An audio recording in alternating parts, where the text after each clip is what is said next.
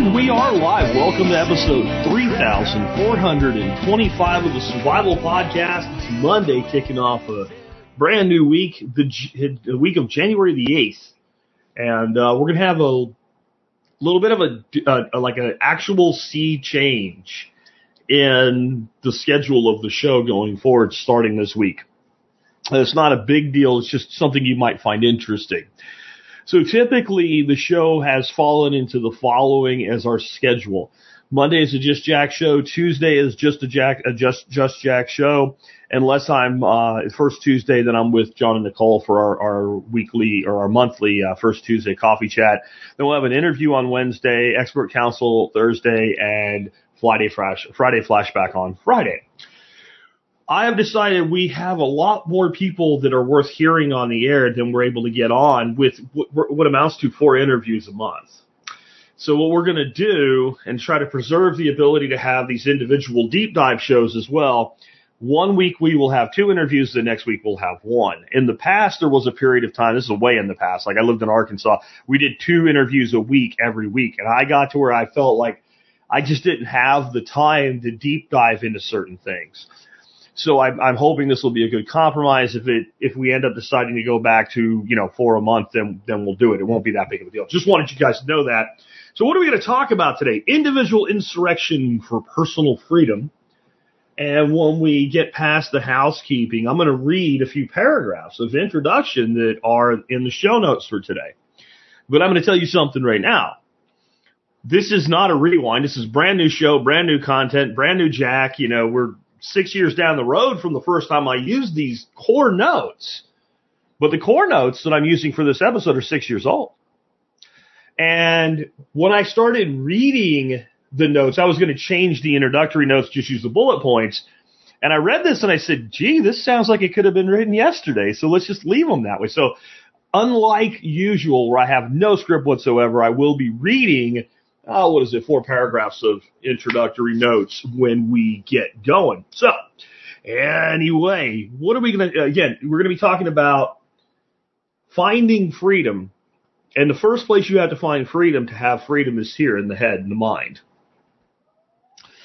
A central theme that we're going to be running with today is that a lot of the restrictions people have in life, things they can't do or things they feel they have to do, there's no rule or law anywhere that has any teeth behind it that says you either have to do the thing or that you can't do the other things that you want to do.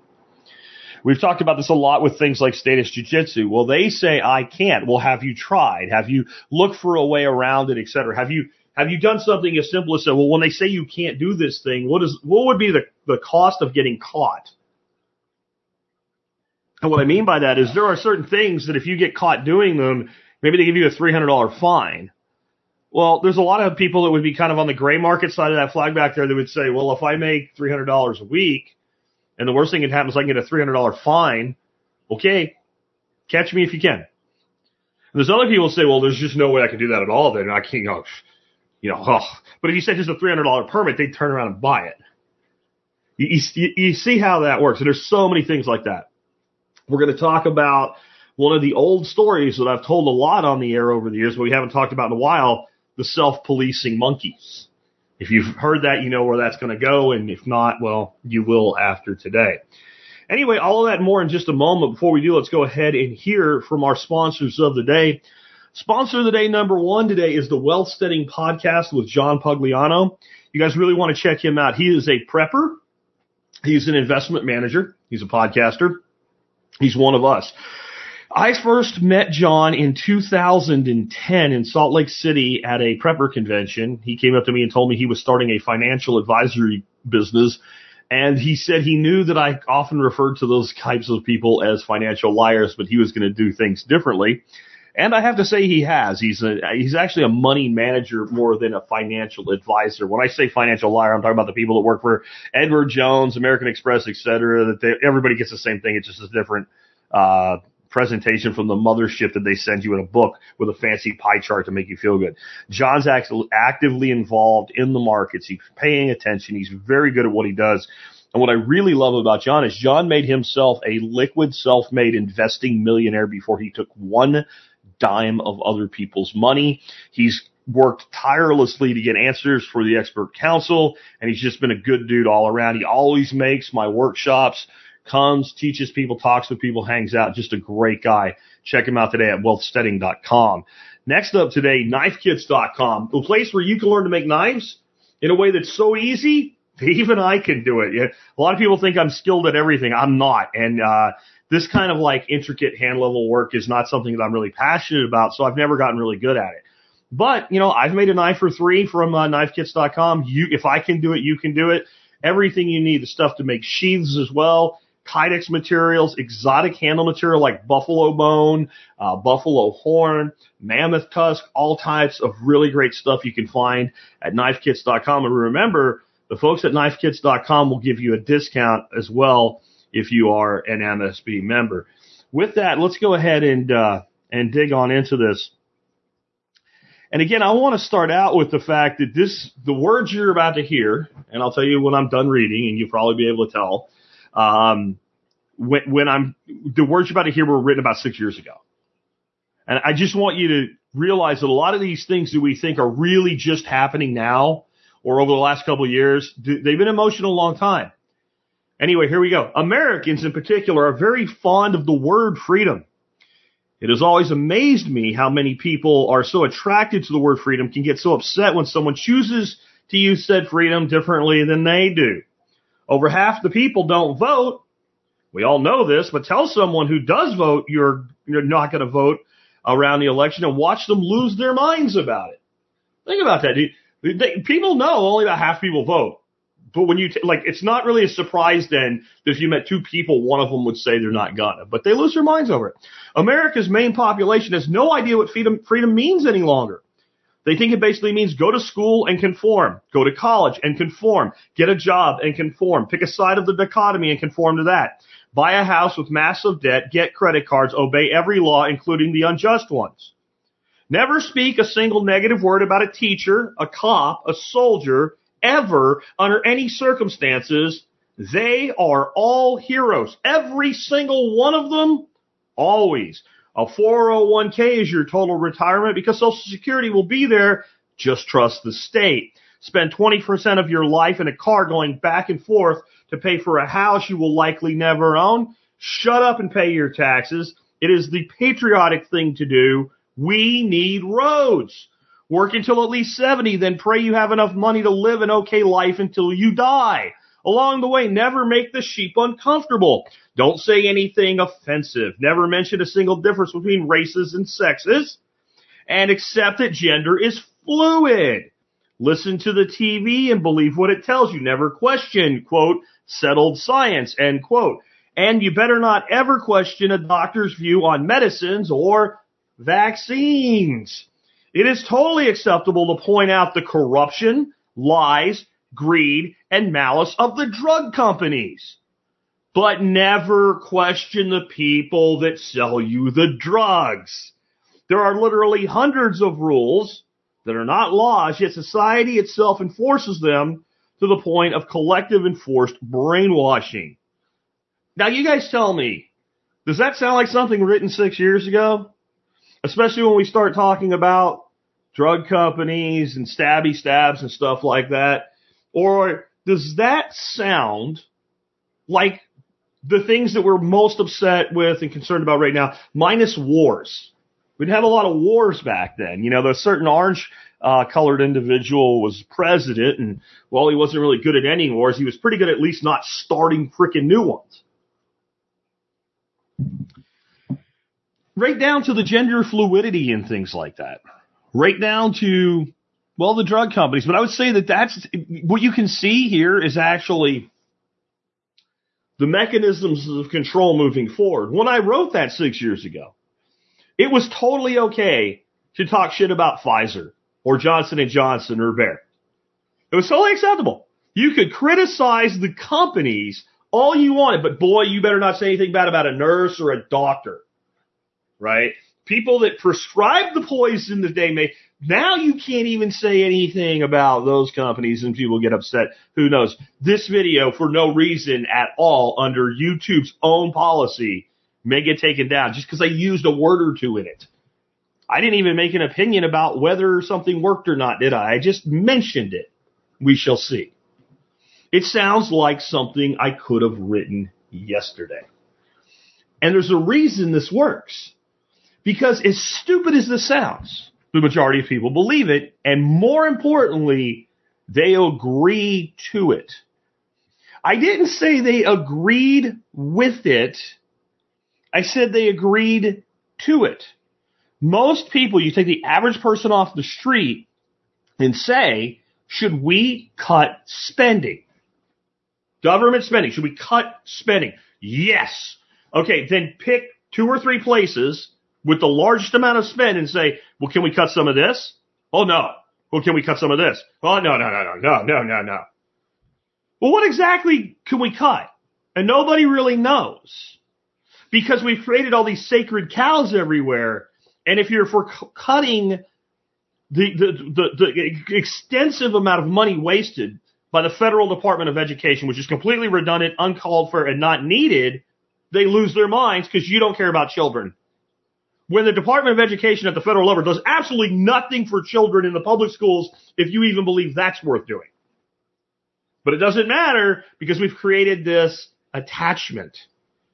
If you say, hey, you know what we need to do? We need to spend less money on defense. And the reason we need to do that is because we spend more on defense alone than the next 10 countries in the world combined.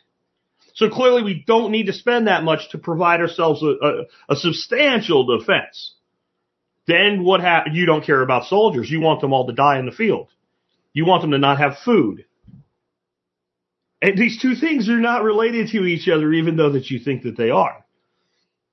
Yeah, I promise you, most of that money is not going to provide an MRE for the soldier in the field or his gear or whatever. It's going to Raytheon. It's going to Lockheed. It's going to all of these defense contracting agencies. Welfare. Gmail Merkel says welfare. It is welfare. It's the kind of welfare that, Republicans never want to talk about this welfare. Corporate welfare. Right? I'm all for cutting all the welfare. So I can slaughter the left with it, but it's amazing to me the right's always blah, blah, blah, welfare, blah, blah, blah, blah, welfare, blah, blah, blah, blah, blah, welfare. Oh, we need this bill to give a couple $1 billion to all my friends. And they cover that up with what? Well, it helps everybody. It's good for, Lockheed to make a lot of money or BlackRock to make a lot of money or whomever. It doesn't even have to be defense, right? It's good for them because when they make money, we all make money. No, when they make money, you assholes make money. But this works because of this programming. And the best story I've ever heard, and the story itself is probably not true, though I bet you could do it and make it work. The self-policing monkeys. Right? I think it's a lot like the boiling frog, except it's a lot more based in reality, right? The story goes this way. These scientists get 4 monkeys, right? They put them in a habitat. They give them lots of stuff to do and lots of stuff to eat, and they hang some bananas at the top of a pole that a monkey can easily climb up. Yeah? So the monkeys fart around and are like, hey, look at the bananas. So the monkeys all go up the pole.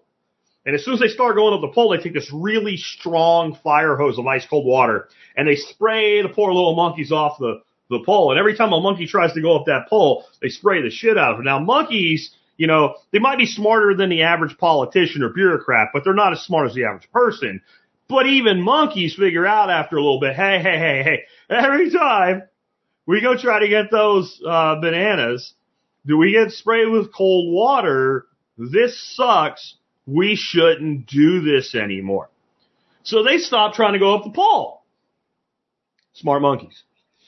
So they wait a while, and the bananas are turning black, and they have to take them down and put new bananas up, and the monkey's like, boss, no. I know this game. I'm not doing it. Not today, Satan, right? So then they take one of the monkeys, they throw his ass back in the regular general population instead of this little semi-solitary, 4 monkeys instead of all out with the monkey troop. They get one of the monkeys from the troop. They throw his ass in there. Well, he doesn't know shit, right? He doesn't know shit about this hose water thing. So the first thing he does after he gets done kind of checking out his new area, sniffing the other monkeys' butts and whatever, is like, I'm going up to get them bananas, man. The other monkey's like, oh, dude. So he tries to climb up the pole. And the other 3 monkeys grab his ass and hold him down and like beat his ass. And they don't have the language we do in spite of what Disney says about it with anamorphism. So they can't explain it. They're just basically like, it's for your own good, bro. Is beat his monkey ass until he gives up. And he's like, well, I ain't going up there. Every time I go up there, get my ass beat. They take another one of the original monkeys out. New monkey in, same thing happens. Eventually, all 4 original monkeys that know why you're not supposed to go up the pole are gone. 4 monkeys, never been sprayed by water in their lives, will beat any monkey ass that tries to go up the pole. I said, I don't know if this was a real experiment or not, but it seems very plausible to me. And it's exactly how society functions. It's exactly how we function. I'm sure some of you have seen this little experiment they do. They have people like waiting in a doctor's office. Well, all the people waiting in the doctor's office in the waiting room are in on it, except for one person. Right? They put this one person in there who thinks he's really waiting to go to the doctor. And like a bell goes off or like a tone goes off and everybody in the office stands up, counts to 5 in their head and sits back down. And then one person's looking like this some kind of weird sci-fi mind control bullshit. No. But 2 or 3 rotations into it, he stands up and sits down. They interview him after he does it, and they say, well, yeah, I don't know why. Everybody else was. You see how stupid that is? And I know you're thinking, I wouldn't do it. Most people will. Most people will conform. We are conformists as a species, as a survival instinct. Talked about this last week, but you go back 10,000 years into like proto-villages and stuff and a couple hundred people getting together. The truth would get you killed. Banished would be your best case scenario. You get thrown out and you're on your own. But often it would get you killed because people don't like the truth, especially if it conflicts with tradition or belief. And whatever norms are keeping that current society together, you know? I'm sure you've seen like people talk about our elections and all, and they say it's not perfect, but it's the best system we have.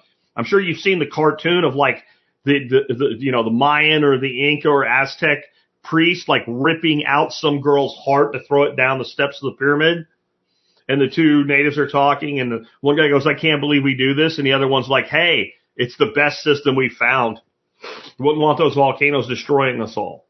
It's the same shit over and over again.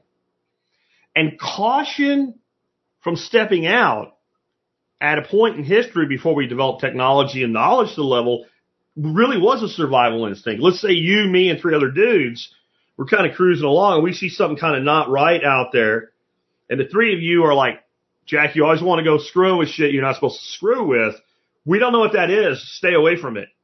And you're not the kind of people who are going to kill me over it, but you are not going with me. And I go out. I'm the experimental adventurous one, and what we were looking at was a lion eating a dead kudu. Well, Jack's dead. See what happens when you're like Jack? Like that is part of how we evolved. We've become self-policing monkeys, and the people in charge, as stupid as they are, and they are stupid. Don't think the average politician or bureaucrat is not stupid. It doesn't matter. They can be stupid as long as the people that design the system put somebody in at every position on the assembly line and gives them a little narrow thing that they're supposed to do. You say these things and don't say these things. You are a bureaucrat. You put your paper on the left, your pencil on the right, and keep your fucking mouth shut. And everything will be just fine. You say no. Here's a book. It's questions that people are going to ask for the permission to do. You tell all these people with these questions no. You tell all these people with these questions to go fill out a form. And you tell all these people that ask these questions, not your department, give them this extension. You know what that sounds like? If you start thinking, and it can go up and down the chain, right? You're a congressman. Here's a book. These are people you're going to ask for campaign contributions.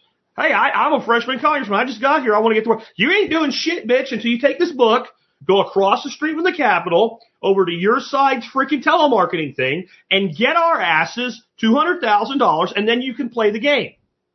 Right? And it's like that at every level. You know what that sounds like? McDonald's. McDonald's. Think about it. Who runs McDonald's on a day-to-day basis? Who actually does the work?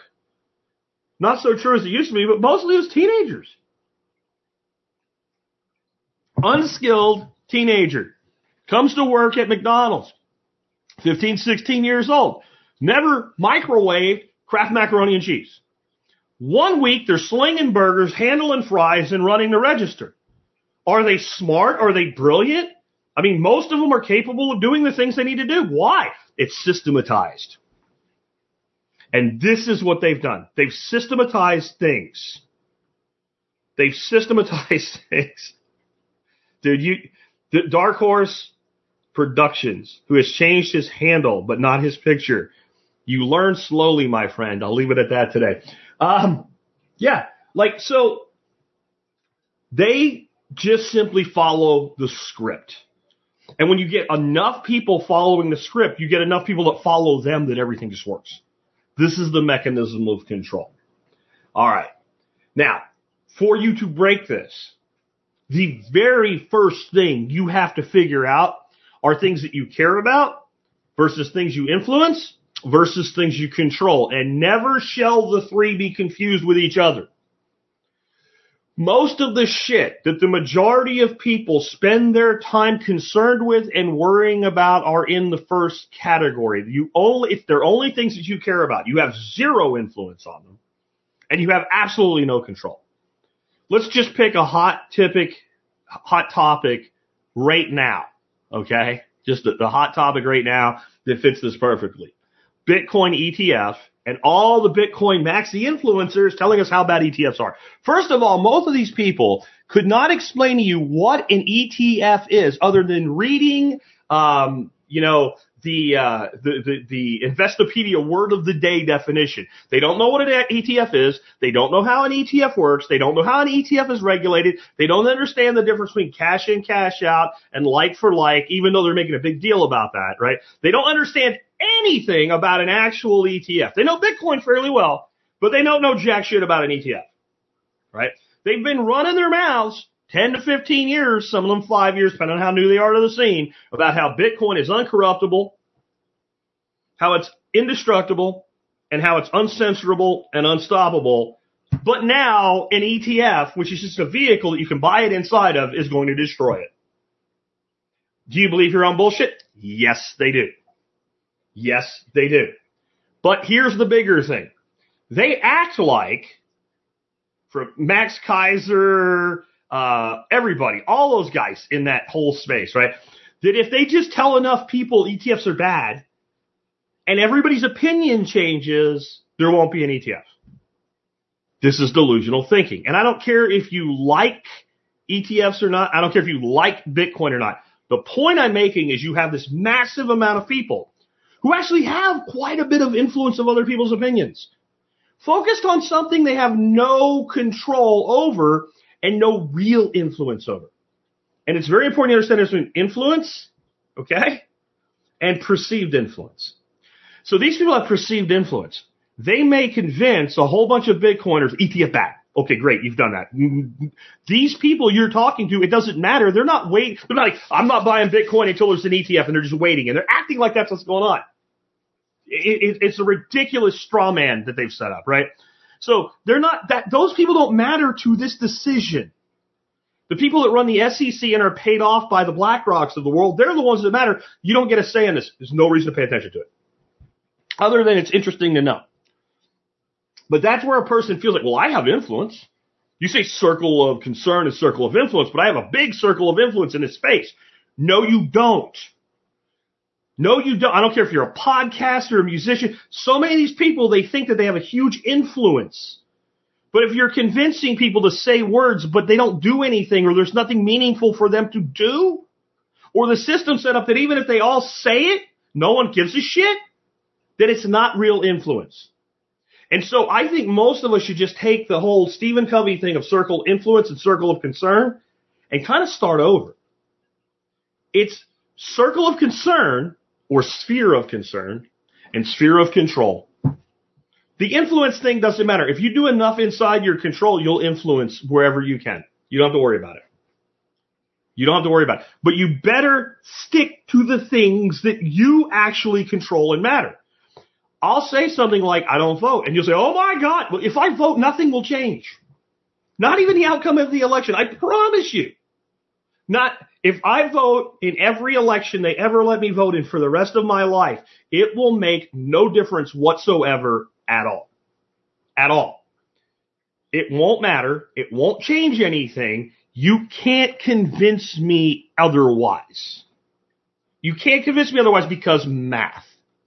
And so when you say, well, Jack, what do you spend your time doing? I spend my time building my communities, building my show, building my homestead, teaching my grandkids, paying off my debts wherever they exist whenever I have to do something on some leverage, investing my money, stacking my Bitcoin, influencing others to go do good shit, right?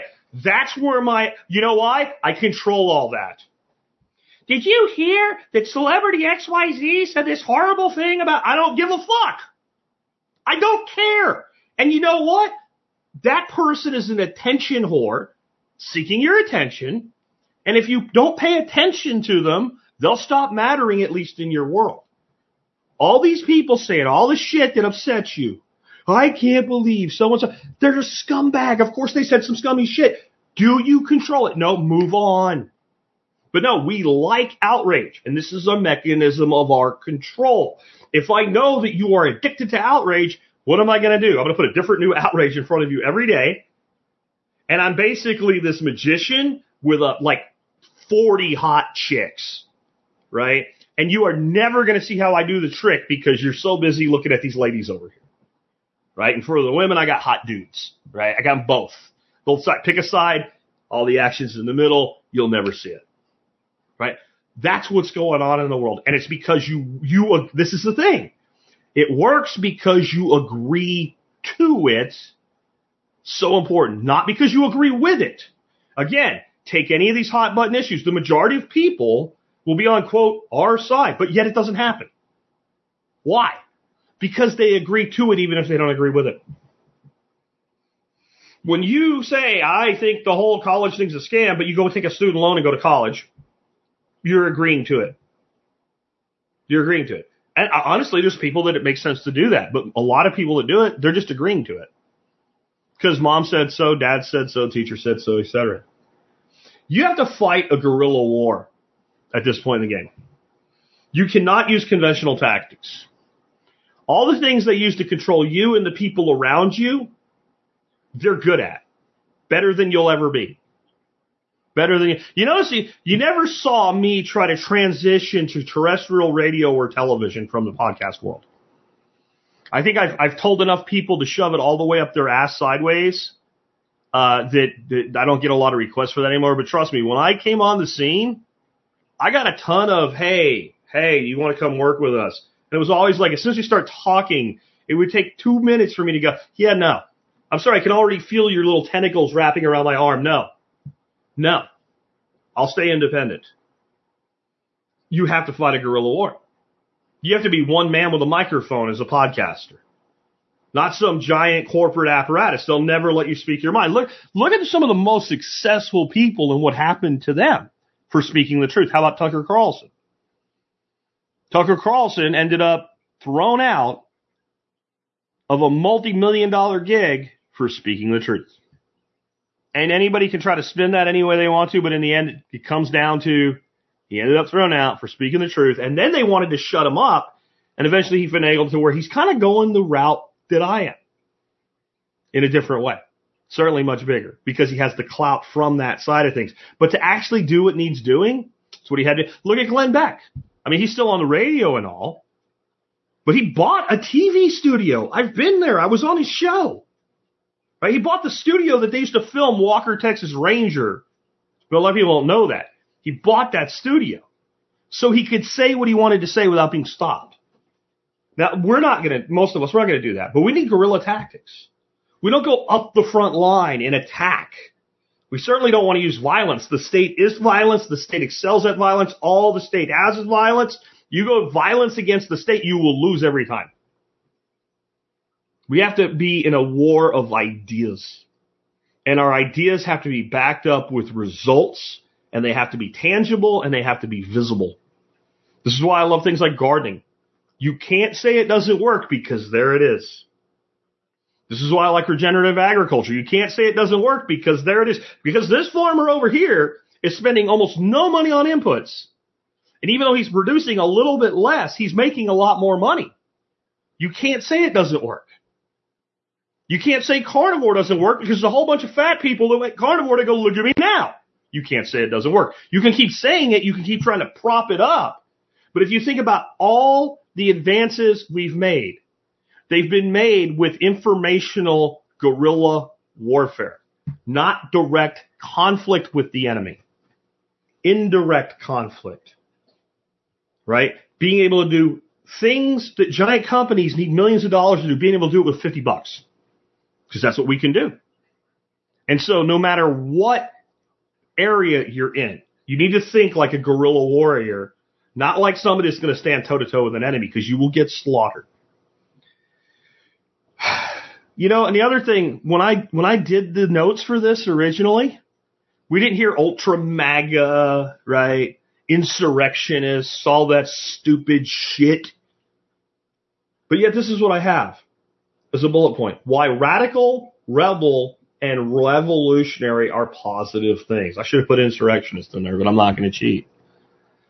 I want to be seen as an insurrectionist. You can't taint that word to the point where I'll not want to be called it. You got to fix everything before I don't want to be an insurrectionist against something. Of course I'm an insurrectionist. Of course I am. We have a system that promises that they'll give you your money back in the form of Social Security, and then the shit you got to go through to get your own money out when you go to retire is bullshit. Of course I'm an insurrectionist. We have a system that gives billions of dollars to drug companies to spit out so-called science, TM, that we have to obey, that we paid for, and they get to make all the money. Yeah, I'm an insurrectionist. You bet your ass I am. Who wouldn't be? It's kind of like when you call somebody anti-war. Remember how that was always a slur? He's a commie, pinko, anti-war. Wait a minute. How do we connect those three things? What is a pinko? It's just another word for commie back then, if you're old enough to know. So, commie. Okay, fine. I'm all against commies, too. Anti-war. How does being a communist and anti-war go together? Wasn't the whole threat of communism communist aggression? Are we not hearing the same domino theory, absolute bullshit, that ended us up with a wall with 58,000 freaking names on it in D.C.? That's the Vietnam Memorial, for those of you too young to know what I'm talking about. Isn't this same shit they're saying about, well, Putin will just take all of Europe? He's also running out of bullets, completely incompetent, doesn't know what he's doing, and Ukraine's going to beat him any day. But if he wins this little tiny strip of Ukraine, he's going to take Germany. It's the same stupid lie again, and it works because people agree to it, even if they do not agree with it. So I want to be a guerrilla.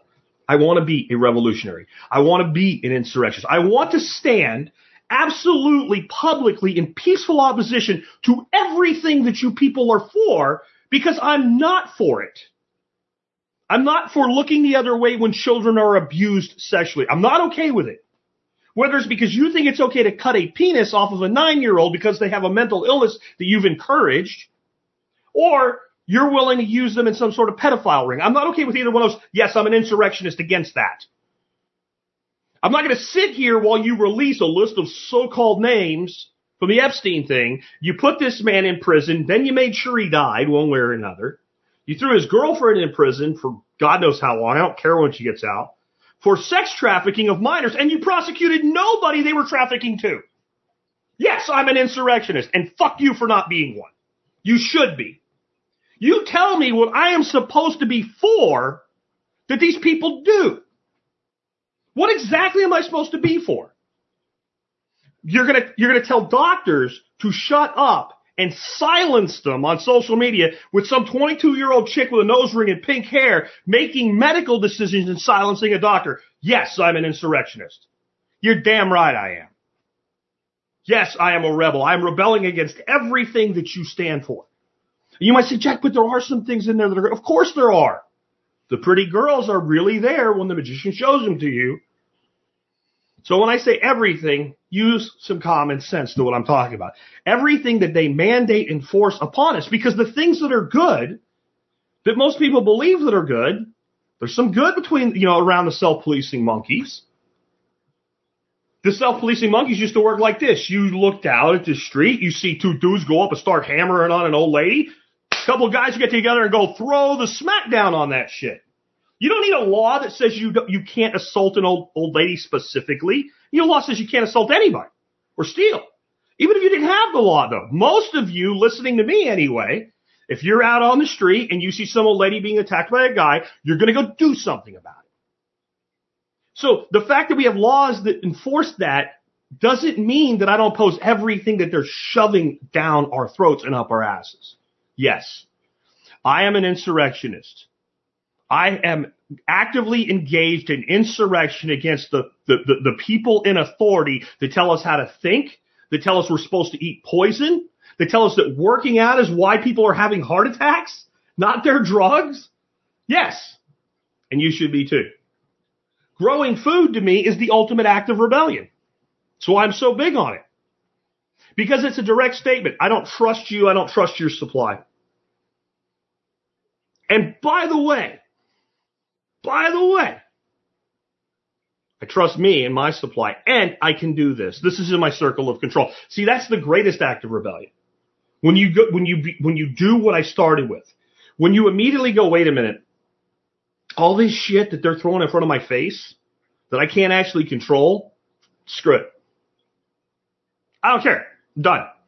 Doesn't matter to me anymore. It's gone. But Jack, I understand all that, but I can't do anything. So I'm going to take the things that I can do and do them. That is a massive act of rebellion. That is a guerrilla warfare tactic. You have this enemy with a column of armor. And if you guys run in there, somebody mentioned run Red Dawn with your AKs firing from the hip at a hind helicopter. All that does is amuse the pilot who rotates the hind and goes, bah, and you're dead. So what is the actual guerrilla warfare move? An IED. Giant trench in the road. Getting to somebody inside who actually disagrees. Foaming discontent behind the lines, right? Like, whatever it is, it's something you can actually do.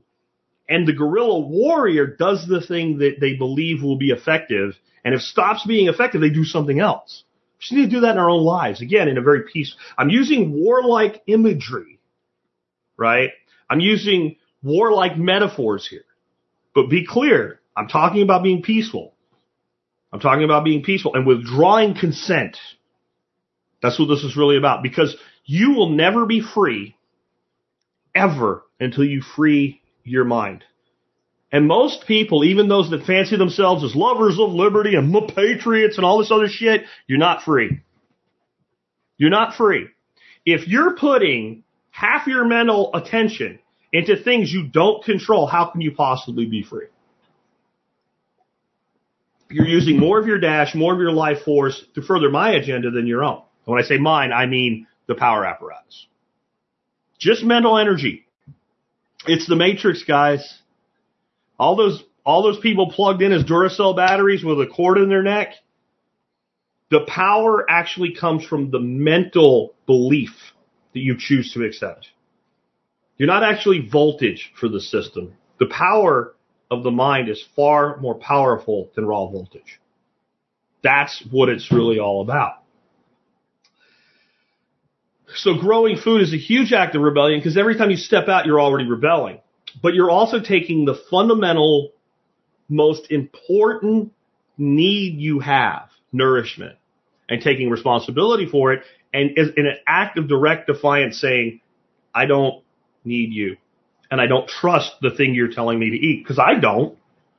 You know, Ken Berry and I did a show right before we closed down the year last month, and it was different diets. And where we started was so far away from the restrictions that Ken and I and many of our followers have for themselves. But if you've tried it, it was a wake-up call, and that's why we did it. It was simple. No seed oils, no high fructose corn syrup, no ingredients you don't understand what they are. That was it. Otherwise, eat whatever you want. 95% of what the average person eats is gone with that. No seed oils, no high fructose corn syrup, and no ingredients that you don't understand when you read the label of what they are. That's it. We didn't even do any carbohydrate restriction until the next diet, which was still 100 carbs. Why? Because if you try to do it, I challenge you right now, if you're not already living this way, if you're at home, working from home, go, you can pause it and catch back up to us. Go look in your pantry. If not, when you get home today, pull 4 boxes or bags out of your pantry, read the label. I bet you see soybean oil, high fructose corn syrup, and multisyllabic things that you don't even know what they are. Okay, it all has to go. Why? Because it's poison. And when you grow your own food, you're stating, I know it's poison. I can lobby for a warning label or a new program for producers or whatever, but you know what? Buying my food from a local producer or growing it myself, that I control, that is 100%. Buying raw ingredients and cooking from scratch, that I control, that is an act of rebellion. And again, I am an insurrectionist rebel, and you should be too. I should make a t-shirt for the gear shop that says Rebel Scum and proud of it or something like that. I think building things is an act of rebellion. And I think that, you building a chicken coop, putting a flock in and feeding your family from your little infrastructure you created is an act of rebellion. But the people at Get Albi that built a lightning wallet that integrates into a browser that connects directly to Nostr that allows for value exchanges, that is a freaking act of rebellion, baby. Okay? The fact that we have created a way for people to exchange value completely 1,000% divorced from the economic system that we were told we needed. What more do you want from an insurrectionist? And there's millions of insurrectionists just in that world. So everything that we build independent of them is an act of insurrection. This weekend, I did a class here on site, about 5 hours long is how long it lasted, for bioreactor composting. Dr. David Johnson would probably tell you he's not an insurrectionist, who developed the original Johnson Stu method of composting. I would tell you he is. He took the state's money, completely went the opposite of what they wanted, came up with a better solution, and not through fiat or mandate began convincing other producers to use it. In doing so, the people that choose to use it are cutting off their need to buy poisons and chemicals and even special seeds and genetic stacks and things like that. So he's directly in opposition to Bayer, Monsanto, Conagra, etc., plus all the chemical companies, plus all the genetic engineering, by building a tube and putting organic material in it. But you have to build it. Building things is an act of rebellion. And we need to be doing this because the system that they have is a system of death and destruction and control. All right? It really is. And I can think of no place that better illustrates this than what I say. We don't have to agree with something, only to agree to it to enslave ourselves. So let's talk about, and then this person will not be a government bureaucrat or employed by the government. They're just in their little place on the fry machine, putting a certain amount of salt on the fries in each batch in McDonald's like they're supposed to be, financial advisors. So this is a typical conversation once you get over the bullshit, fake-ass crap where they pretend to care about you, your life, your dreams, and your kids, right? When they actually start, allocating funds, well, what we need to do, Bill, you and Martha, you guys have worked really hard in your 40s now. You need to be doubling down on investing. We need to figure out when you're going to retire. All sounds good, right? Well, of course you do, yeah. And then we need to figure out how long you're going to live. And we need to make sure that your money doesn't run out before you die. Now, you know what they're totally okay with? You die, and after they bury you, your kids all get a Big Mac and a Coke. As long as your money lasted long enough for you, they did their job. So they don't plan retirement. They plan a comfortable death. And everybody goes, yeah, I'll sign right there. Yeah, we'll increase your allocation. Oh, okay. Well, this new ETF, huh? Not the Bitcoin one? No, the Pfizer ETF? No, it's not Pfizer. What is it? Type 2 diabetes ETF? Well, how's that work? It invests in dialysis? Yeah, I'll sign. Yeah, we'll add that to our portfolio. You're planning your death, investing in things that profit from the death, sickness, and misery of other people. It doesn't mean you're bad, and it doesn't mean you agree with it. It just means that you've agreed to it. You've agreed to it because it'll work. Because it'll work. There's also just so many things that people think they have to do that they don't have to do. Or things that people think they can't do that they absolutely can do. Let's talk about a couple of them. If you talk to the average kid today in their teens that is in a good school district, 90+% will tell you they're going to college or they want to go to college, and they feel if they can't go to college, it is a terrible thing for them for the rest of their life. And you know why? When you take a kid and the most important thing that you can teach them in the beginning is how to walk in line, sit in a chair, and shut up, and that's where you begin when they're 5 years old, and you condition them to obey and sit in that chair for 8 hours a day and do what they're told. And when the bell goes off, like Pavlov's dog, get their little hiney up, grab their book, barely speak to their friends, and get to the next room before they get in trouble. And the same people that did all that shit tell them, Johnny, Susie, you need to go to college or your life's going to suck. I don't quite phrase it that way, but that's the message. Some bitch, they believe it.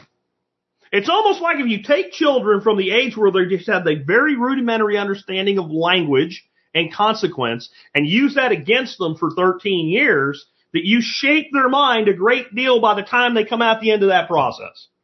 I know that's a conspiracy theory. That can't be right. Yes, it is. Of course it is. Anybody who steps back 13 steps from it and looks at it says, well, of course, whatever you put in their brains for that long at that age in that scenario, they'll believe, including the world is going to end in 10 years. Now, the first batch of kids to be told that bullshit, the world will end in 10 years, graduated in 1990. Hello? That's me, my old ass, right? You can go find the Associated Press report that said we had 10 years to act on global warming, climate change bullshit, dated 1989. So we have people that will literally die of old age and natural causes, and they'll still have the next generation believing we have 10 years. Why? Because 229 Mick has it. 229 Mick has it perfect. Fiat education. You live in a fiat world, you have fiat food, you have fiat education, fiat government, fiat roads, fiat buildings. Nothing lasts. The value of almost everything produced goes down across time if inflation is factored in. You think your house is worth more money? No. Your money's worth less, and the land is worth more relative to the money. I'm sorry. The way we build houses today, stick and brick, conventional construction. If you build a house today, in 10 years, it is not worth as much as it was the day that it was built. I'm not talking about what an agent will list it for. What has happened in that 10 years? What's the life expectancy now on the roof? What was the life expectancy the day that they gave you the house when you bought it on day one? 15 years. What is it now? It's 5. It's worth less. What is the condition of the foundation in most of the country? It's shittier. Is the wiring, the climate control, the electrical system, all of it, is it state of the art, the latest and greatest available, or is it 15-year-old or 25-year-old technology? You see what I'm saying? We do not build a house So it's actually worth more in 10, 15, 20 years than the day it was built. We build a house that's worth less money across time from a standpoint of the value of the structure itself. It's a fiat house built with fiat money with a fiat mortgage. And we agree to it even if we don't agree with it. And very few of us, myself included here, have the real courage necessary to completely step out of that and go out and build a house from scratch our own way in an off-grid way that never depends on them again. It's a huge step. We're all only willing so much to break free, and I'm admitting my own limitation here. I live in a stick and brick house built in 1977 right now. It is definitely not in the shape that it was when it was delivered to the customer in 1977 because I've taken it upon myself. In some ways it's better, but in some ways it's worse. I'm going to have to put a roof on this place in about 5 years. And if I don't step up when I do that and put on something like a metal roof or something, if I live another 15 years, I'll have to do it again. I just had to put an air conditioning system in. I put the best one in I can afford with the longest life expectancy possible. Why? Because I think differently than the average person. But I'm still in a fiat system. Most of you pay your membership with fiat dollars. Most of the money I earn is in fiat dollars. There's only so much we can do, but we damn sure should do what we can. We live in a fiat system. You need to think about what motivation makes you do the things you don't want to do. Most of us do things every day that we would prefer not to do. Not all of them are bad. This morning, when my alarm went off at 6:30 in the morning, do you know what I didn't want to do? I didn't want to get up. I didn't want to get up. That's self-discipline. That's not, nobody told me, Jack, society says you have to get up at 6:30. Now, when I had a job and I needed to be at the office at 8, I got up at 6. Because by the time I got ready and got out the door and drove through DFW traffic, it took another hour to get there. That's what time I had to get up to get to work on time.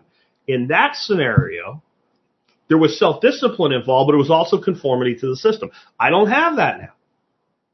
If I decide I'm not going to start working till noon and my live streams are going to be at 4, for every person I'll lose in a live stream, I'll gain somebody who prefers that time of day because they work swing shift or something. I am making that decision completely by choice. Most of us are motivated by things that are not by our own choice and just for our own good. There's plenty of things we don't want to do that we do because we end up better. You know, sometimes when I'm looking at a great big deep dish Chicago style pizza, you know what I want to do? I want to eat it. So I refrain from eating it. Self-control, because I know it's not good for me. It'll put me back in the shape my body was in 6 years ago when I wrote these notes originally. So I'm making that decision. But I can make another decision. I can go home, get a big old cast iron pan, cheese, Rouse sauce, lots of sausage, and I can make the pizza without the crust, and I can eat the shit out of that. Something I control. So why are you motivated to do things you don't want to do or not do things that you want to do? Is it self-discipline and control for your own good? Or is it because somebody somewhere said you're a bad person if you do it or you don't do it? And most people will find if you self-audit your life that way, majority of the decisions you make to do things you don't want to do or to not do things you do want to do is somebody else's bullshit you're letting into your life. There's people say things like, I want to start a business. Great. Get on it. But you don't understand. No, I understand perfectly, and I know you don't mean what you just said if the next words out of your mouth are that I don't understand. But the state says, figure it out. Does anybody do this? Yeah? How do they do it? If they did it, you can do it, but you don't want to do it. So you refrain from doing something that would be good for you because you don't want to do the work. You don't want to do the effort. You don't really want to do it. Who knows? But you got to figure it out. I can't tell you. But I do know that most people who go to college, they can't articulate to you why. I mean, have you seen these videos these guys do where they run around and ask these college kids questions? Basic questions that my freaking 12-year-old grandson can sit there and answer and they don't know? But yeah, that person made a fully informed decision to go to school. Can't answer a question that my grandson who's 12 can answer. Sometimes that my granddaughter who's 8 can answer. Can't tell you, who did the United States fight a war against for our independence in the 1700s? They don't know. So they say some stupid shit like Germany or Mexico. And my grandson sits there and he just looks cross-eyed at this retard. He goes, what is wrong? And I'm like, buddy, just accept it. It's just the way some people are. So they don't understand their own motivation. And people get very upset with me when I do talks like this. When I challenge you to discover your own motivation, if that makes you uncomfortable or angry in any way, you really need to do it. If you just every day, whenever you said, I want to do a thing or I don't want to do a thing, stopped in that second, that minute, and gave yourself the answer, the honest answer, no matter how uncomfortable it might be, why do I feel that way? Sometimes you'd be like, I feel that way because I'm lazy and I don't feel like doing this thing, but it really needs doing, so I'm going to do it. That would be a positive result. And then the other times you would be like, the reason I don't want to do this is because it's counter to my own personal morals and ethics, and it doesn't further my life. Gee, I really need to figure out how not to do it. Even if I have to do it today, what's my plan to stop doing it? You say, well, I got to work. So you hate your job. Yeah. Well, what's your plan? I don't know. Then you've agreed to it. You've agreed to work indefinitely doing something you hate. Don't do that shit. Guys, I say it a lot. I'll say it again right now. I'm sure I'll say it again this week. The days are long, but the years are short. If you're 30 right now and you think 50, man, he's old. You're going to be 50 like that. You got little kids in your life. Like, let's say you're a 30-year-old. You've been married for a few years. You got some kids. You know, you got like a 2-year-old and a 5-year-old. They're going to walk across, whatever graduation stage you're going to walk across and out of your house. And it'll seem like it's tomorrow when it happens. It'll seem so long between then and now. At the same time, are you living for them or for yourself? You can't live for others. Not even the ones you love the most. In fact, it's the worst thing you can do is try to live for your kids. Your kids are freaking fully formed human beings. You are there to parent them and to coach them into a point where they no longer require you, so that the relationship you have hopefully is one of choice by the child and you when that child is a young adult. That's your purpose. And while you're doing that, so many parents use as an excuse to lose themselves. I have family members that I'm like, they're so upset now because the kids are finally like completely gone. That's because you don't have anything, because for the last 25 years you've lived for them instead of living for yourself and making their life as good as possible at the same time. And there's so many ways this happens. It's not just kids. It's jobs. It's positions. It's control. It's the sunken cost fallacy. But if I leave now, I'll lose my retirement. That's a legitimate point. But if you have 10 more years until that point, can you do something so valuable that it's worth more than your retirement? And if the answer is I don't know, then you know the question you should be asking. How can I? There are so many people that they've never asked that question in a meaningful way in their life. A meaningful way is I really want this or I really don't want this thing. And you're serious. And when you say, how can I, and you don't get an answer, you say the key to this is to keep asking that question until ideas begin to form and paths begin to become evident. It might take a week or two or a month or 2 months of asking yourself that question. But I promise you, if you take an issue that you really want to change in your life, and 2 or 3 times a day, you keep a little notebook or something, you pull it up and you say, how can I, how can I, how can I? Your mental computer will go to work while you sleep. It'll go to work while you're doing that meaningless job collating papers and listening to the radio at a reasonable volume and doing that meaningless work. Your mind has plenty of surplus processing power. And then you have to figure out what to do with it when you get the idea. You have to put it in action. You have to check it along the way. You have to accept the fact. But what if it's wrong? Then if it's wrong, as you implement it, you adjust it or you change course completely. But you got to try. You got to do something or you will live as a drone. And one day you will say the most crushing, soul-crushing thing that one human can say to themselves ever in their life. What could have been if I had. That is soul crushing. Especially when you really are at the end. When there really isn't any more time. When you can barely walk anymore, because that's where we're all headed unless we get hit by a brick or something. If sucks at the end. But the beautiful thing, that's why there's a poem called If by Rudyard Kipling. If now when you can is a glorious question. What could be if? If I can figure this out, what can become from it? The words of the Butthole Surfers, to date myself musically a little bit. It is better to regret something you have done than to regret something that you haven't.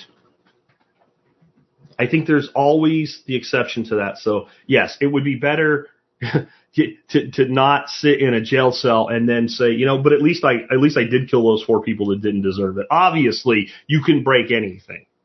But in general, when it comes to life and doing things and trying things that are for betterment of yourself and others, it is much better to regret. I tried this thing and I failed. Because a funny thing happens when people try and fail. They will come to the point where they realize this isn't going to work this way. And then they have to make a decision. Go back to conformity or choose to adjust. And the vast majority will choose to adjust because it is like the Matrix. Once you wake up, you really can't go back in. I'm not talking about being red-pilled or whatever. I'm talking about just the fact that once you know that this is within your grasp and your ability and that you have more power than you've been told, you can't forget that.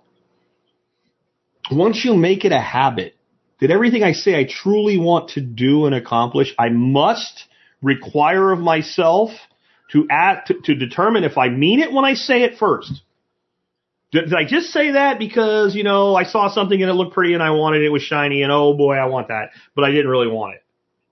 But when I sit down and think, if this takes effort and work and some sacrifice, if I believe I can have this thing in my life or get this thing out of my life either way, is it something I really want to do? And as soon as you say yes, you say, okay, now it goes on the list. Now I have to ask myself how. And then we take permaculture design mindset to that. We start saying, okay, here's my 10 things that I most want to accomplish. How are they related? How are they interconnected? Which one goes first? Which one leads to the second one? What are the interrelationships? What is the system design? What is the lifestyle design plan that gets me these things? Which, when acquired, makes getting the next one easier? Which, when acquired, makes getting the next one harder? Maybe that should go later then. Can you do that? The answer is yes. Can anybody listening to me do everything I said today? Yes. What's the more important question? What's the question word that the question starts with instead of can? Will. Will you do it? Only you can answer that. You need to change motivations to the positive, even when they're negative. I hate this job. I don't want this job anymore. That's a negative motivation. It's only so useful. What do you want to do? If the motivation, this job sucks, what does a job look like, or what does a business look like that replaces a job that makes you happy, that you do want? And be Da Vinci in designing it. Don't hold yourself back like that's too much to ask for or whatever. Design the perfect thing. And then say, how can I? And the reason you design perfection, whatever you design, you'll never get it. You'll never get it. There will always be some compromises over what you want in a perfect world. But you jump higher when the bar's higher. Even if I put the bar where you're never going to clear it, you'll jump higher than if I put it where you can clear it. You'll try harder. You'll do more to get what you want if you make a clear image of what it is. You know? You also need to understand that life's not a sliding scale. I've said this so often.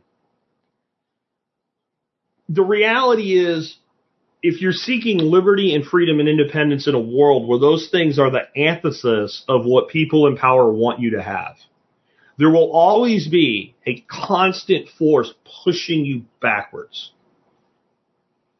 So I want you to think about it like this. You're in a boat. And it's not a ship. It's a boat. It's like an outrigger canoe, so it's pretty stable, but you got to use oars to get where you want to go. If you were on a lake with no real current and you rowed halfway across the lake until it could break, unless a big windstorm came up or something, you'd pretty much be right where you were when you went back to work. Right? That's a sliding scale. In other words, however far I push myself out, I stay there until I move back or I move forward. Life doesn't work that way. Life is so slanted against you. It's like being on the same boat in a stream. And the stream's flow is very mild, 1 mile an hour. But it's always going 1 mile an hour. So if you row at 2 miles an hour, you move 1 mile an hour forward. And if you stop for 6 months, you end up where you were 6 months ago. Life will shove you backwards. So you have to row your ass off and develop systems so that you do have a little solar panel with a battery and an electric motor. And when you take a nap on the boat, you just set the course straight ahead and that boat keeps chugging along. And it better be at least a little bit faster than the current moving you in the other direction. Because on top of this, you have the entropy of life. And when you're 18, you can get in that boat and you can row it at 10 miles an hour. So you can move forward 9 miles an hour all day long. You can work 18 hours. And yeah, the boat might move a little bit backward while you sleep, but you get back in it the next day and you're constantly surging a little bit at a time forward. But your ability to do that, no matter how much you work out, no matter how many eggs you eat, no matter how much testosterone you pump in your own ass, whatever, will fade. And your desire to do it will fade. So as you're making these advances when you're young, folks, you need to be building systemization into it so that things continue to move forward even when you're not actively working on it. At least you don't think you are, because you built systems that are doing the work for you. That's kind of an advanced strategy, but if you don't get there, then you will always be fighting. You'll always be walking against a headwind. You never get to just let go and let the boat go backwards and end up forwards. You end up backwards when that happens. The boat will turn around, you see the bow in front of you, but you go in the wrong direction. So many people don't understand that. Green Country Agroforestry says drifting. See, but drifting is an aimless occupation, right? You go wherever it goes. In this instance, if you think about yourself like a leaf in the wind, there's somebody in control of the speed, the velocity, and direction of that wind. It's not random. We know exactly what it leads to. It leads to being old, on Social Security, thinking you've done the right thing your whole life, and then realizing the end of your life is pretty miserable. And you're on a bunch of drugs. You don't know why you're on them. Half the drugs you're taking are the counter effects of the other drugs. I mean, I did insurance sales for a very brief part of my young life as I was figuring things out. And I'd sit down with these people that were, maybe a little older than I am now, sometimes probably about my age, and say, okay, we're filling out the application. What drugs are you on? And they're like, hold on. And they go in the bathroom or wherever, and they come out and they just sit down, douche. And I'm going, holy crap. Well, what's this? Well, this is for my arthritis. Oh, okay. Well, what's this? This is for my diabetes. Oh, okay. You write that down. Drug. How often they take it. Next drug. Well, what's this? Well, the diabetes medication makes me nauseous. So this is and then you just, like, by the time you're done, you realize, like, there's 10 drugs and 8 of them exist only because of the other drugs to counteract them. That's the life you're heading for if you let the wind that somebody else generated take you where you're headed. You have to go upstream. You have to fight the wind. You have to learn to sail into the wind. And no one will do it for you. You're not going to win the lottery or whatever. And if you do, you'll end up right back where you are. I promise you. I've said this before. Most people that are dead ass broke, if you gave them $500,000, they would think all their problems are gone. In 5 years, they'd probably have bigger problems. And it's true on different levels everywhere. You know, teachers are underpaid, right? So if you went to the average teacher in Fort Worth or Dallas, and you told them what the average teacher in a really high-paying school district like Chicago makes, and you said, would that be enough? Would you feel fairly compensated if you were paid that amount of money? They would say, absolutely, that is fair. That's what I should be paid. Okay, go to Chicago and ask the teacher making that money. You know what they'll tell you? Oh, no, we're so underpaid. So why do you think it would be any different in the school districts that pay less if we, increase their wages? It might last longer because their cost of living is definitely lower, something they haven't factored in. But I promise you, if we right now in the state of Texas, we found like this big box of money somewhere buried in the floor of the governor's mansion. Rick Perry put it there before Abbott was ever even thought of. Like, holy shit, we got billions of dollars. I know. Let's go straight across the board and raise teachers' salaries from starting to tenured. Everybody goes up $25,000 over where they are right now. First week, they would celebrate. It finally happened. We're giving them what they deserve, blah, blah. 30 days into it, but it wasn't enough. And a year later, as though it never happened. Because there is this programmed mentality. And when new money comes into an income stream, it's already spent. Because there is no plan. Because I have a retirement account, so I don't have to worry about it. I got Social Security, so I don't have to worry about it. But you do. But they don't want you to.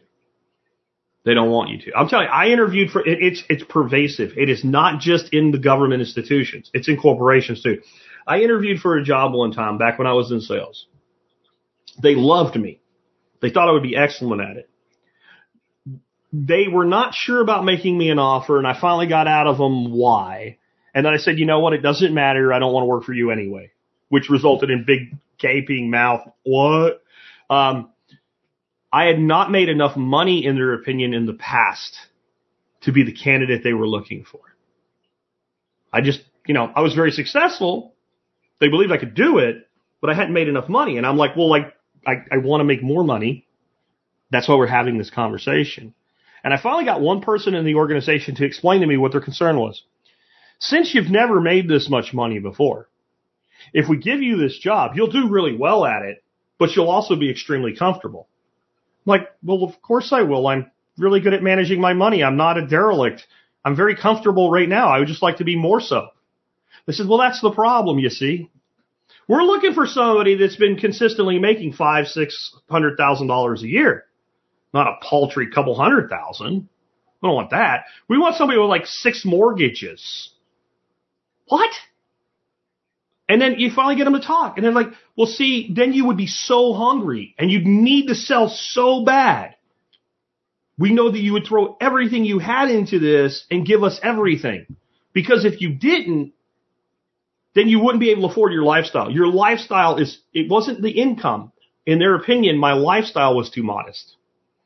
They wanted somebody with a grandiose lifestyle that needed it so bad that they were willing to sell their soul to make sure they kept it.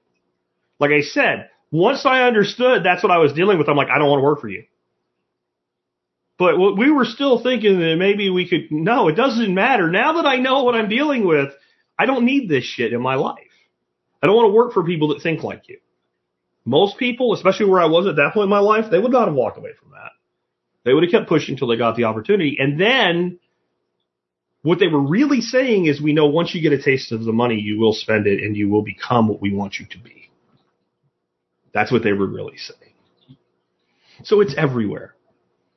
Because the system's modeled on this concept of the monkeys policing themselves.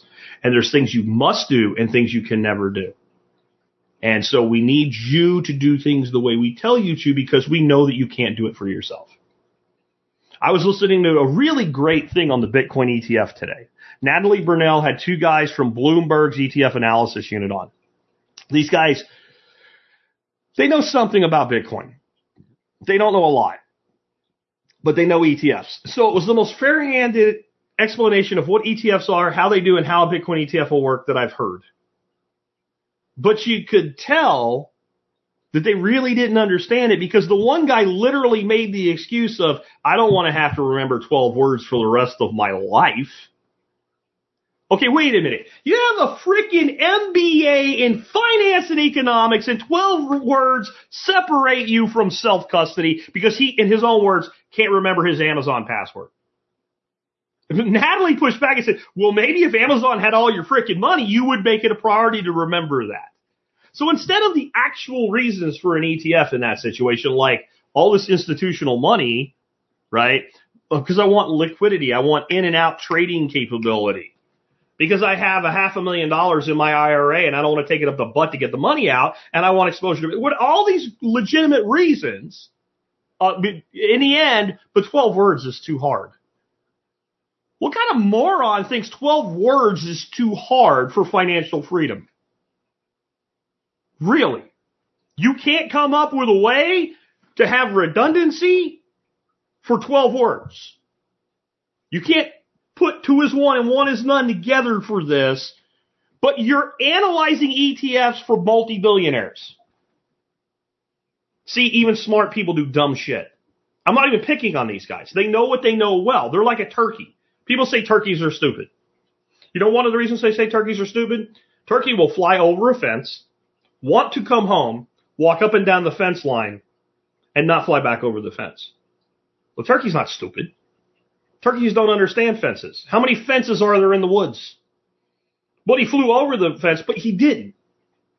He didn't fly over the fence to fly over. They flew because it's in their nature to fly and ended up on the other side of the fence. And now they don't know what to do to come back because they don't have that knowledge. Doesn't make them stupid. It makes them lack knowledge. That's what these guys are. They lack certain knowledge. That, hey, it's not that big of a deal.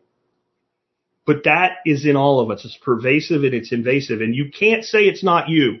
I can't say it's not me. Most of us, from the time we were 5 years old, we went to kindergarten, we were told what to do, and we conformed. And if we didn't conform, we got in trouble. That programming is deep. When somebody's doing shit to you when you're 4, 5, 6, 7 years old, don't think it ever just goes away. You can become conscious of it. You can fight it. You can battle it. But the day you say it's gone is the day it becomes dangerous again. You always have to accept that you are subject on some level to programming that other people put in your brain, and it is your job. Just like the boat you have to keep rowing, the mind you have to keep fighting as the lead programmer controlling the code that goes into your brain. If you're sitting in front of the thing watching E-Entertainment Television or Fox News or CNN or MSNBC, you're not doing that. You're not doing that. Because you're allowing code to go in, unaudited, that is not in your best interest. There's nothing in any of those outlets that's in your best interest. Nothing. Fox News has nothing for you. Nothing to your benefit. Now, there is awareness. Like I said, we should know when the storm's coming. But you have to be a disciplined individual and say to yourself, self, I'm going to put this idiot on. I'm going to be aware of the fact that he is an idiot and that he's lying out his ass at me, and he's so stupid he believes his own lies. And you better define why you're doing it. In the middle, you begin to drift from that, turn that shit off and get away from it. Most of you don't. 2 months.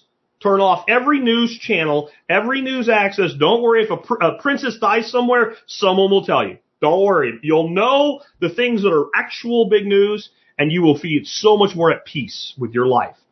Get away from it. Turn off the news.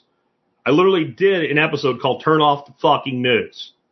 Go to my site, look it up if you have never listened to it. Here's what I want to end with today. Because I've been kind of really a dick on some level today, because sometimes you need me to be. But I'm going to ask you a question that's going to sound very gentle and nice and grandfather Jack sounding when I ask it, until you actually try to answer and you're going to go, he really is a dick. He really is a dick. What would you do if you could do anything you wanted? What would you do if you could do anything you wanted? See, when I say that at first, you're like, that's not so bad. But let's just pretend you did win the lottery, $100 million. There's a certain amount of money where, the money is no excuse ever again. And $100 million is definitely that amount of money. You got 50 years to live. You could spend $2 million a year, put none of it at risk, and not outlive your money, right? So if you can earn any return, which obviously you can on $100 million, for all intents and purposes, you can spend several $1 million a year and never run out of money and still leave your kids more money than you started with that amount of money. So that's the magic wand question we used to do in engineering sales and technology sales. If you had no budget concerns whatsoever, what would you want your network to do for you? And what information would you want about? And they always, but I understand that. But if you'll answer this question for me, I will get you as close as I can with the budget that you have. And then it usually turns out that most of what they think they can't do, you can actually figure out how to do for them. But when you ask yourself that question, what do you have to do now that I've been harping on you for years, but just from today? Once you define the answer, then you have to ask yourself what? Jackson, Dick. Now I have to ask, how can I? And I have to ask it seriously. And I have to be open to the fact that there probably is an answer to it. I might not like the answer, but there'll be an answer. And then I'll figure out that everything that I don't do or don't try, or things that I say I don't want to do that I choose to do, it's my decision and I've agreed to it. And I'll either determine that the cost of what I said I wanted is higher than I'm willing to pay, and that's okay. Trust me, there's a lot of things I want, but I know I don't need. They're in the discretionary spending category that I'll probably never have because I don't want. I've already done the work. I already know what it would take to have it, and I don't care that much. It's not that important to me. But if you say something like, I don't want this job anymore, first thing I would do is quit my job. Well, let me clue you in on what that means. Like I said, it sounds all nice, and then you realize Jack's a dick, right? So you say you would quit your job. That means you don't love your job. You don't love what you do. Dorothy asked me the other day, just a hypothetical, like you're always talking about this. So what if you did win $100 million? Would you stop podcasting? No. I might do 2 shows a week. I don't know. I might hire someone to do a lot of the work I do for myself now. Maybe. I don't know. But I definitely don't hate what I do. But there is no place in my life right now where I'm trying to figure out how do I cease being Jack Spirko, the podcaster. Host of the none. But if I did feel that way, well, then it's up to me to do something. If you feel that way about your job, it's up to you to do something. If you would move, why would you move? What don't you like about what you have? You can either change what you have or figure out how to move. Either way, you have to ask yourself, how can I? See, I am a dick, ain't I? Right? I mean, this is a horrible thing to do to somebody. Ask them a simple question. What would you do if you could do anything you wanted? And then say, but now you have to ask yourself, how can I? And what you'll find is that it's actually a lot harder to write than you think. If you want to sit down and write all the things you wish you could do, you start to realize they're very surface level things. Go on lots of vacations. Where? For what purpose? For how long? How are you going to get, it's never specific initially. And the way you make it specific, the thing that's the easy list to make, what do I have in my life that I don't want? People love to bitch. That's why they're addicted to outrage. That's why social media companies are some of the wealthiest companies in the world, because people are addicted to outrage. That's why absolute lie-to-your-face news and lie-to-your-face political speeches work, because people love to be outraged. So all I have to do to get you to believe me is to touch all the things that outrage you about the other side, and you'll believe me. He's one of us. He said all these people are bad, and I don't like those people. He told me things that those people do that are even worse than I thought. He's got to be on my side. Really don't like these 3 things he said, but I'll have to accept them because I have to pick a side. Yeah? That's the system and mechanism of control. But when you have to, for yourself, define what you don't want and what you do want, and ask yourself, the only thing you're going to end up with in your life is progress toward what you do want. I didn't say you'd get everything, or even most of it. What I'm telling you is when you start doing this, you begin to move the boat upstream. And how far you can go, how hard do you want to row, how much help are you willing to accept and find along the way, and how much time do you have left, and how far have you let the boat go the wrong direction. There's consequences to inaction, and there's consequences to poor actions. And not everything's like a book where no matter how bad it gets for the protagonist, it all works out in the end. Sometimes you die young. Sometimes you go to the doctor and you get a diagnosis. You didn't even do anything wrong. It's just luck of the draw and it sucks. But you can't worry about that. Make the most of what you have while you have it so that you don't use the words toward the end of your life, if only I had, or if only I had not. It's soul crushing. And there's so many people that end their life thinking about what might have been instead of the glory of what was. It's up to you. And the entire system of modern society is slanted against you. It's an uphill battle all the way. Anything worth doing is hard. Anything worth doing takes effort. I'm dealing with the stage with my granddaughter right now where if she has to learn something new, she's excited about it until she goes to do it and can't immediately do it. So if you could immediately do it, you wouldn't have learned anything. And we'll just have to walk through. She's really good at gymnastics. She just won her second all-around in her group, age level, whatever it is. She did that after being taught the wrong floor routine for a week and having one day to learn the right routine because her coach was wrong. And she still did it. So she's really good at it. But she sucked at it when she started. You have to remind her. Remember when you tried to do your first cartwheel? She'll start laughing. So you worked at it? So this new math problem, you got to work at it. Or this new, like she's starting to do little hobbies and stuff like hook rug stuff and all. Like, it's hard. Well, yeah, you never did it before. You're left-handed. Your grandma was trying to teach you how to do it. She's right-handed. That compounds the learning curve, but you can do it. And you listen, you think that's so cute. Jack's helping this little 8-year-old granddaughter. I'm giving you the same formula. The formula for success is the same. If it's worth doing, it's going to be hard. It's going to take time and it's going to take effort. If you're going to learn something, you're going to have to step outside of what you already know. If you go to learn something and you immediately can just do it, you didn't learn it. You already knew how to do it. Here's the thing. The more you learn, the faster you learn. The more you have in your already acquired tool chest of knowledge and skill, the faster you can build. This whole idea that kids learn faster than adults is nonsense. It's an illusion. They learn faster than us because they don't know anything. All the stuff they're learning, you think they're learning so quickly, it's what you already know and you already have. But if you take that and apply it to future learning, you can move faster and quicker. It's all bullshit. It's all designed to convince you to obey the state and obey the apparatus and obey what society says you have to do and what you shouldn't do. It's all crap. Let go of it. Step 1, Dark Horse says, step 1, break poverty. No. Close. It's close. If it was a hand grenade, you got the enemy. For the horseshoe, maybe you got a point. That close. Break poverty mindset. You can't just break poverty. If you're broke and I give you money, you'll stop being poor until you spend the money that I gave you. But your poverty mindset that had you there in the first place will take you right back there. Again, just look at the stories of how many people won lotteries and in 5 years are bankrupt.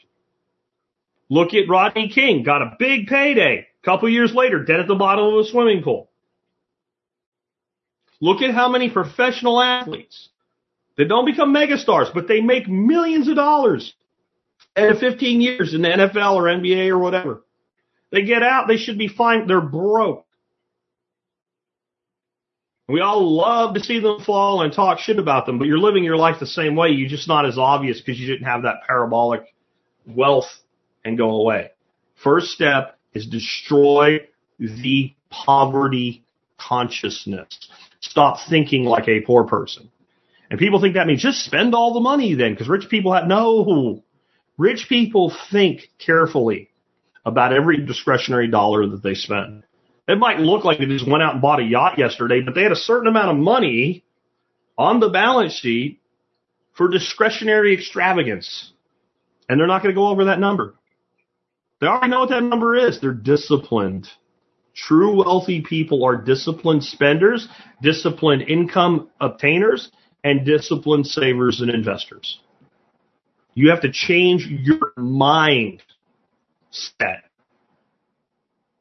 from what if it doesn't work to how can I hedge against failure. That's the difference. A poor person doesn't take a risk because it might not work.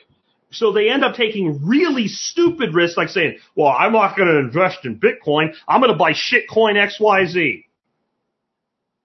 So they take a bigger risk with a bigger downside in the name of preventing risk. Where the wealthy-minded person says, how can I mitigate the risk of this action that has true potential upside? How can I hedge? What can I do? Destroy your poverty mindset. And so many people operate from a poverty mindset. That's what I'll finish on. I've told the story before, but I'll tell it one more time before I go today. I was in my 20s. I'd taken a job with a company called Microtest. Eventually, I ended up working for Fluke Networks when they bought us out. I was back in Pennsylvania when I grew up in my little hometown, and I had a day off during the week. I was up there already doing the job, but I was also looking for housing and stuff like that, and they'd give me time, and they gave me an allowance to fly back and forth, an allowance for my wife and my son to come up a couple times during the transition. They were a really great company to me. And so I ended up where I was looking at houses this day, and then I think it was about noon or so, that like it's the middle of the week, it's like a Tuesday or a Wednesday or something. So adults should be at work in general. And I decided to go fishing. So right by where I used to fish, just like a mile away from the spot, there's a donut shop. It's like a Mr. Donut or Dunkin' Donuts, one or the other. I don't remember. I go into this place. I get a couple donuts. I sit down with my laptop to do a little bit of work before I go fishing. I'm eating a donut, drinking a coffee, listening to people talk. I heard the word cheaper 1,000 times. In 15, I literally I gotta get out of here. I can't listen to this anymore. Cheaper. They got it cheaper over there. You should go down here. They got it cheaper. And I look around. I realize this is not a bunch of old retired people. I got people from their teens to old retired people and everything in between sitting in this donut shop on a Tuesday or a Wednesday in the middle of a week at like noon, and they ain't on lunch break. I promise you. People that don't work in a place with terrible unemployment statistics, half the people are below the poverty line in Schuylkill County. And cheaper. And I realized this is how it always was here. You just didn't see it when you were a kid. That when you left and came back, it was painfully obvious that you were looking at people that would be poor their entire lives, not by circumstance, but by decision and choice and acceptance in it. Rich people don't buy the cheapest, and they don't buy the most expensive. They buy the most value, the longest lasting value. You live in a fiat society, but you have to think like a hard money person. Anyway, with that, let's go ahead and wrap things up. Let me remind you like the show and the work that we do, you can support us. One way you can support us, you can see John here gave us a super chat for $9.99. Thanks for that, John. And someone else did too earlier. Oh, Green Country Agroforestry chipped in $5. Thanks for that, guys. I really appreciate it. So if you're in a live stream, you can always help us out that way. You can stream sats to us on Fountain or another podcasting 2.0 app. You can exchange value for value with me on Nosters. Lots of ways we can exchange value with each other. And hopefully I'm bringing you enough value every day that when I say something like that, you're like, hey, maybe at least once in a while, yeah. You can also become a member of the Member Support Brigade. You can learn more about that by going to the survivalpodcast.com/members. But the super easy way is just start your online shopping at tspaz.com. Doesn't cost you any money you weren't going to spend anyway. And I have a really cool item that's on a discount today for you. You guys know I love Anchor. They are my number one value brand for electronics. I mean that because I've recommended them for like 6 years now. And I've sold tens of thousands of Anchor products over those 6 years. I mean, they're just one of my best sellers. And when I recommend something and people have a problem, trust me, it ends up in my email over here on this side of the screen. Never have I heard anything negative about Anchor. I've occasionally heard, hey, I got this product, you recommended it, it arrived DOA or whatever, and all I've ever heard is, but I contacted Anchor and they fixed it. You're not going to sell millions and millions of electronic devices in 2024 without ever having a DOA or something like that. We care about will the company fix it, and is the product well engineered and a good product in the first place. Well, today they have their PowerCore Slim 1,000 milliamp hour portable charger on sale for $23. It'll charge your average iPhone about 2.3 times before it's dead, so it's got a lot of backup reserve capacity. It's small, it's compact. It's a great deal. Check it out. You can find it at tspaz.com. Here, Tom's saying right here, Anchor has been outstanding every time I've contacted them. Yeah, I can't expect a company. I cannot expect a company to get it 100% right with electronics. It's just not a thing, man. You're going to have some, a bad chip or something. What I do expect is that they make it right, and they always have. Survivalizer says, the only time I ever had a problem with Anchor is when I closed the cable in the door of my truck. Yeah, I would say that's not an Anchor problem. That's a door problem. Anyway, guys, check it out. And you can always find all of my recommendations on social media, on the website every day. Best thing you can do to stay in touch with me is get in our Telegram channel. You can get in the group too, where you have everybody talking. But if you just want to hear from me, sign up for our Telegram channel. You can do that at thesurvivalpodcast.com. And that way, sometimes when these things come out with these special deals and whatever, I put them out, and by the time I podcast for the day, they're sold out. It happens probably a couple times a month that some really smoking deal comes out, and I don't think it's just me, but the TSP effect is real. And, people like, by the time we do the show, like, that's sold out already, or they jack the price back up or whatever. Telegram, that's the guaranteed real-time alert from anything from TSP back to you. With that, I hope you enjoyed today's show. Real quick announcement here at the end. The bioreactor composting course is basically finished. Tom's doing some final things on it. I'm hoping we can put it up for sale tomorrow, definitely this week. The people that came here for the class, you should have gotten, if you came to the class, you should have gotten an email from me today so that you could get set up with your free online class. If you didn't, let me know. You email me, always TSPC in the subject line. With that, I'll catch you guys tomorrow with another episode. Just run you round. They said you should have a house the American way. $1 down, $1